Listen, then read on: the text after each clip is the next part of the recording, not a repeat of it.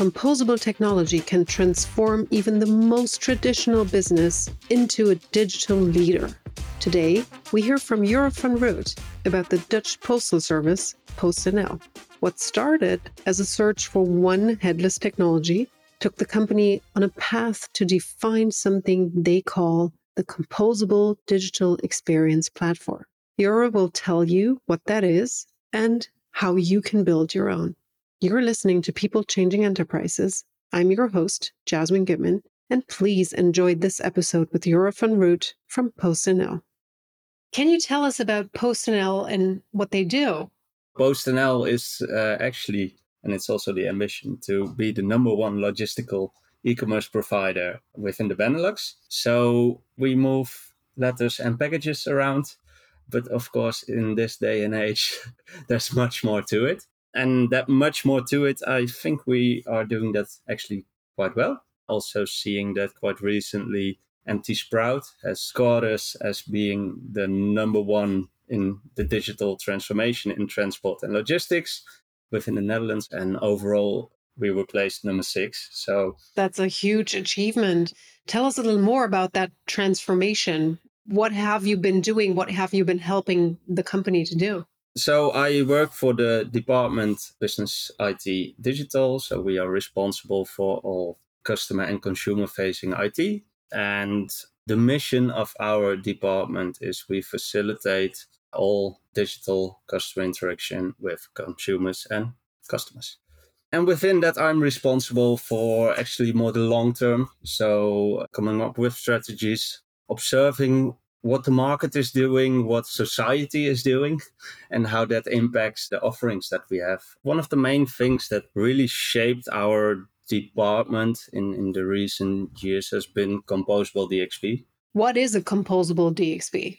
So a Composable DXP, a Composable Digital Experience Platform. And we see it as an ecosystem of technologies that aim to create and offer a consistent digital experience for all our customer segments across all digital touchpoints. And with that, it's important to acknowledge that it's based on the value that you want to deliver to the visitor. What is really the experience that you want the visitor to have?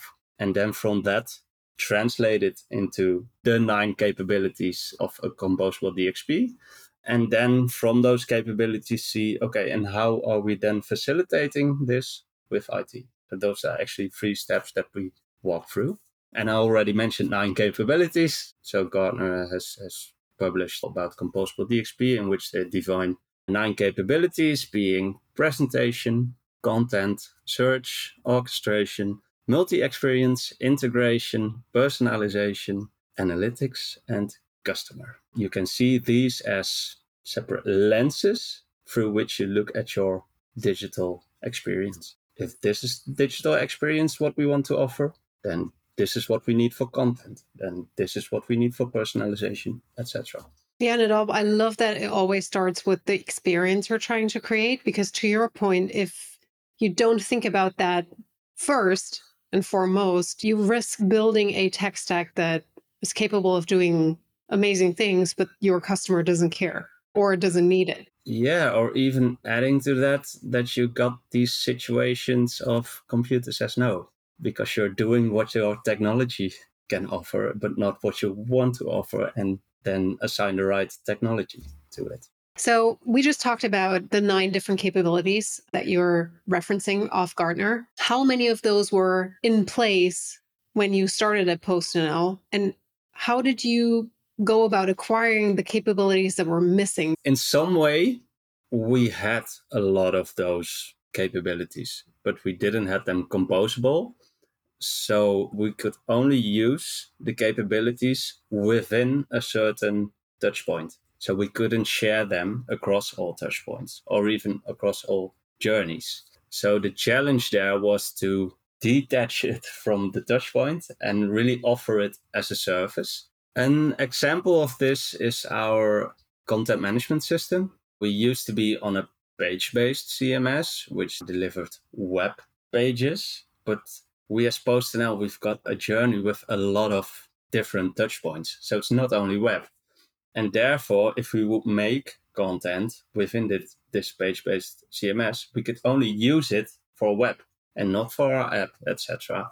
And therefore, at all those other touch points, we had to hard code the content in it. So a lot of double work, but also remember we said we want this seamless digital experience across all touch points. But if you need to change something here, there, and there, it might start to differ from each other. And yeah, I can tell you it differed from each other.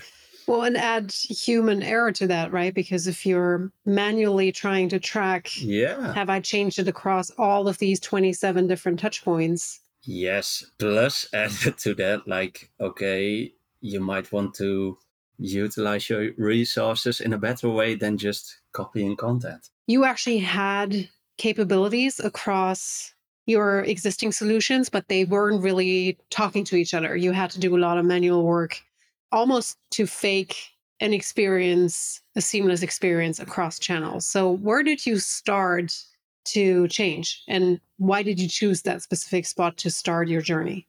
So our Composable DXP journey actually started 2 streams. One being the search for a new content management system, since we were on that page-based CMS, and then we decided to move to a headless CMS. Next to that, we started the discovery of what a Composable DXP could do for us. One of the biggest steps was really simple, just having these 9 capabilities, because it gave you a way of looking at the digital experience that you want to offer. So that was a major first step within our journey. Yeah.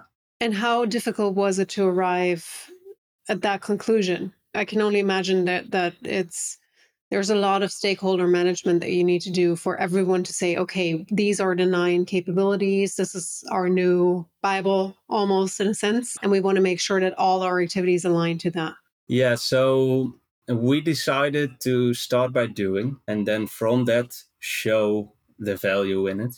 Because of course, in the beginning, we were like, yeah, we need to do a roadshow and convince them.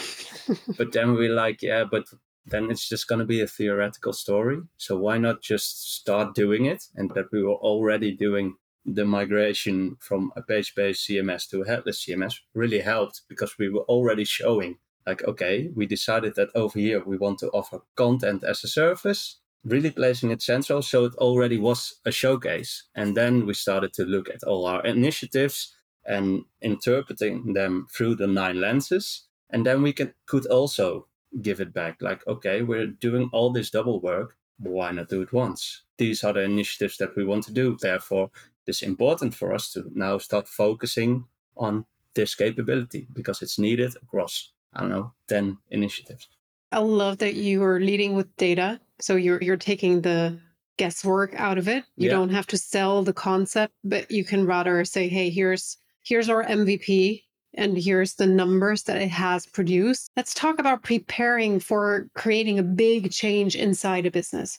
In this case, you help PostNL transition to a totally new technological philosophy towards headless and composable, moving away from the old legacy stack. That probably required a fair bit of stakeholder management. How did you start?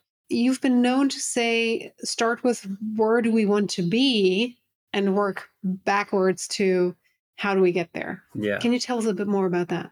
Yeah. So what we always do with projects like this is first zoom out. So look at the bigger picture, look at PostNL, like what does PostNL want to be? Where do we want to go? What is our strategy? What is our vision? Plus, not only looking at PostNL, but also bigger than that. What does the visitor want? So what is the role that a DXP should play in something bigger than just digital experience? Because in the end, DXP is not a goal. Even your digital experience is not a goal. It's a means. Because in the end, you are, for example, selling a product or offering a service to a visitor. And with that, the digital experience is like the package in which you sell it, but it's not about the package. It's about what's in it.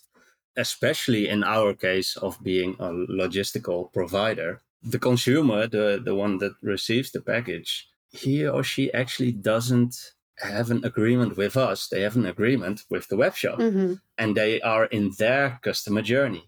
Over there, they're doing something, and we happen to do the last mile, but their interaction actually is with the web shop, and we must be aware of that. Absolutely. And even more important to make that seamless, because, it is exposure that might turn into more business for you if the person is happy with the service that they receive. Yeah. So let's go back to the Composable DXP project. Once you started that at PostNL, what are the different metrics you used to measure the success of the headless/composable business change? I think it's good to divide this in two. So Composable DXP as a whole, but then also on the capability level. And for the capability level, I already mentioned the content management system, so I just keep on using that case. Over there, of course, one really simple thing is, what did the previous solution cost and what does the new solution cost? Also, because we moved to a SaaS product, therefore we don't have to pay for all the servers, etc. So it saved us some money. But also, like I mentioned, with our previous CMS, we were making the content and then hard coding it in the other touchpoints. So you can imagine that the time spent on making a content adjustment or making new content, we save a lot of time on it by simply centralizing our content management. So it saves on the time spent by developers, but also UX, also for content managers. We wanted to mention about the impact of something, and it took us 4 weeks with 9 people to have it online on all our touchpoints, instead of just doing it once, publishing, and it's live. So yeah, that's interesting. And with that, of course, also the one of the metrics is the consistency of the digital experience, because you're not doing it once, doing it there, you're doing it at one point, and it spreads through your entire ecosystem. And then, of course, the metrics for the Composable DXP. In that, the alignment of business and IT, we don't have to reinvent the meaning of a certain capability because we know what it contributes to. The value optimization of the capabilities, because you've got headless content, you therefore can also, for example, do better personalization or give better search results. So it's about more than just the isolated capability. Omnichannel digital experience analytics, because you got the capabilities at one point and then it's spread out to all the touch points. You can measure it also better, because if you're remaking it in different touch points, you're not measuring the same thing anymore. And the time to market for changing/improving digital experience or even launching new products. That's amazing. And I'm sure there's a lot of relief, or, that those data points were received well. How did you communicate these metrics for expanding from one old system to a composable DXP, which in essence is many new systems that work well together? We really use it as a tool to take people along in the story and let the data speak for itself. Plus, it gives people something to identify with, because a metric in the end should be something that they feel, because otherwise why show it? So it's looking forward. So it's a lot about guiding the company to certain points, to inspire the company to do better. And therefore also we inspire each other to do better. What is important to know for others who want to go on the same journey that you've been on? I think what for me really helps from a Composable DXP is it kind of frames the way that you should think about digital experience and therefore what you are doing. And it really brings business and IT together, because the business decides upon, okay, what is the digital experience that we want to offer to our visitor? Then you translate it into these capabilities, and then comes IT. Like, okay, if this is what we want to offer for this capability, then this is what we need IT-wise. And therefore you start talking about the same thing, being the capabilities. And that is of great value. That is of great value, because then it's not in, well, IT is doing something or the business does something, wants something which we don't understand. You find common ground. Well, and it's almost like the capabilities are your common language, right? Yeah. Because sometimes business and IT have a hard time speaking the same language. Yes, exactly. So, like, even for solely that reason, it's already worth it. I'm sure. That's amazing. Thanks for listening to People Changing Enterprises. This show is brought to you by Content Stack, the leading composable digital experience platform for enterprises. Got a question or suggestion? Email us at podcast@contentstack.com. If you like the show, please leave us a rating or review on Apple Podcasts. We'll be back next week with a new episode helping you make your mark.